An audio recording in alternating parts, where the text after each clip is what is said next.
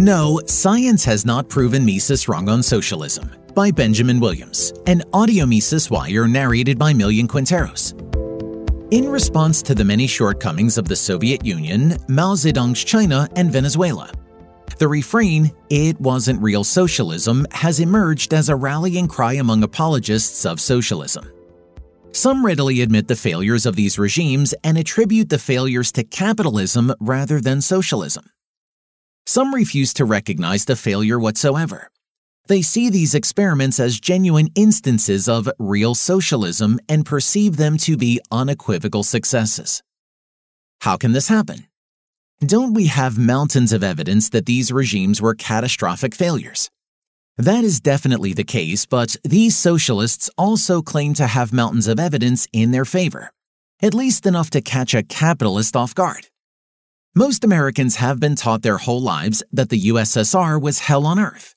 But how are they to react when they're given sources that say things like how CIA data shows that Soviet citizens lived better lives than Americans, or that the Soviet Union abolished homelessness? These claims are obviously false, but skeptics of capitalism and America writ large find them enticing. Most shocking of all, the socialists claim that they have definitive proof that socialism is better than capitalism.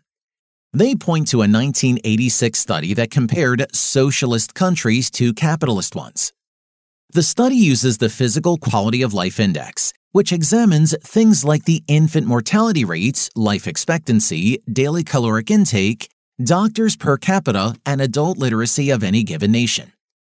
The study concludes that the data indicated that the socialist countries generally have achieved better physical quality of life outcomes than the capitalist countries at equivalent levels of economic development.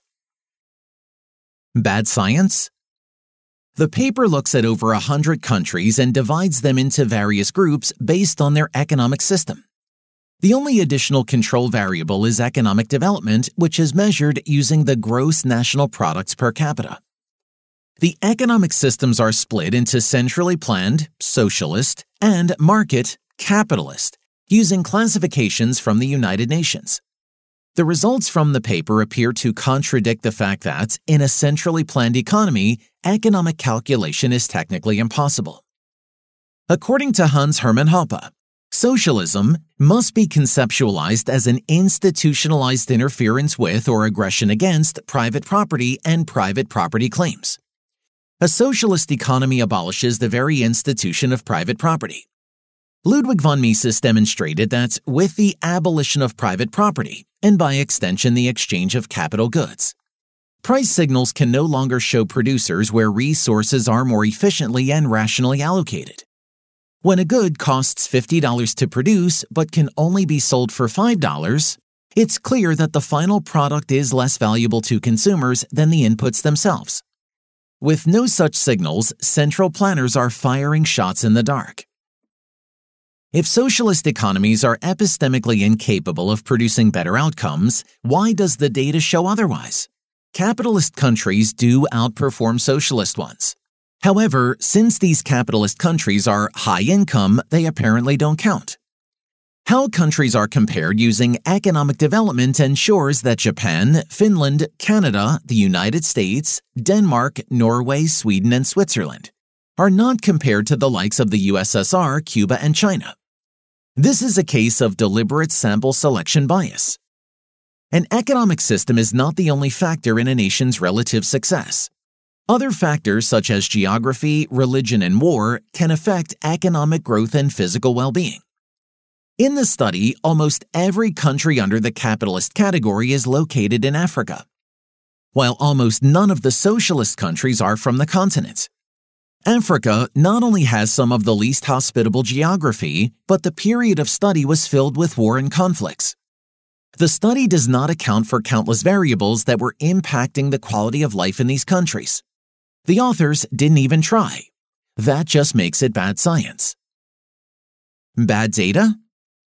For the sake of argument, we could assume that all of these comparisons are fair and that we don't need more variables controlled for. Even so, we'd still run into numerous problems. The authors of the study say they get their data from the World Bank, but most of the data from socialist countries came from their respective governments. To be fair, the authors didn't have immediate access to the information we have today, but their modern-day parrots have no excuse. In 1989, two Soviet-born economists, Vladimir Popov and Nikolai Shmelev, published a book that revealed the absolute disarray of the Soviet economy. In The Turning Point, they revealed that official statistics were distorted through the outright falsification of data, and argued that these statistics at the time required major revision. The historians S. G. Wheatcroft, Mark Harrison, and R. W. Davies argued in 1994 that these distortions happened because there were strong incentives to participants in the system at every level to exaggerate their reported results. This was just one of the many consequences of the quotas introduced by central planning. While not everyone knew these things during the Cold War, they are common knowledge today. The falsification of data didn't stop with the Soviet Union.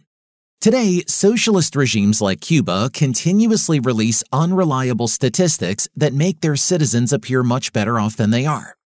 Apologists claim that Cuba has a better life expectancy than the United States, but this has been refuted time and time again. Economist Roberto Gonzalez found evidence that Cuban doctors seem to be reclassifying early neonatal infant deaths as late fetal deaths to meet quotas. This would make the infant mortality rate appear much lower than it is. Thus, socialist statistics are consistently untrustworthy. It wasn't real capitalism. Even if we very generously accept the socialists' conceit that all the data is perfectly reliable, the issues with the 1986 study don't stop there. As previously established, the study's authors used UN classifications to separate the socialist countries from the capitalist ones. The problem? The UN got things horribly wrong. The authors knew this. The UN failed to classify both Cuba and Yugoslavia as centrally planned economies, yet they're both labeled socialist in the study. The authors corrected the UN's mistake, but only partially. Cuba and Yugoslavia were not the only mislabeled countries. At least 19 centrally planned economies were labeled market economies by the UN. Syria was labeled a market or capitalist economy by both the UN and the authors of the 1986 study. Syria's Arab Socialist Ba'ath Party became its ruling party in 1963. In October of that year, the Syrian Congress adopted propositions with terms like class struggle and scientific socialism. By 1986, the government dominated the economy, accounting for 3/5 of the gross domestic product. Is it fair to label a country as a capitalist failure when the private sector accounts for less than half of the economy? Another country the study proudly labeled as capitalist was Burma, now called Myanmar. From 1962 to 1988, Myanmar was under a plan called the Burmese Way to Socialism. In February 1963, the Enterprise Nationalization Law was decreed. All major industries were nationalized, including oil, banks, newspapers, and more. Over 15,000 private firms were nationalized, and Myanmar became a Soviet-style planned economy. These two examples show that the economic classifications used in the study are almost complete nonsense. The mislabeled countries were some of the poorest performers in the study, so these mistakes significantly skewed the final results. The counter-evidence. Since the 80s, it is fair to say that empirical analysis has improved significantly. More recent and rigorous studies tend to find very different results than those two Marxists did in 1986. A 2018 study examined 44 Eurasian countries for variables like religion, geography, cultural ancestry, and communism to see their impacts on the Human Development Index (HDI), health, income, and education. The communism variable is equivalent to the classification of socialism in the 1986 study. The authors found that communism significantly negatively predicts HDI, income, and health indices. These results from a more rigorous study paint a much different story than the commonly cited 1986 paper.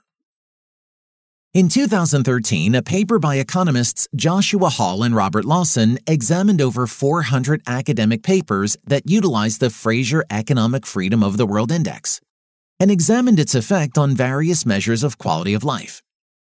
What is the Economic Freedom of the World Index?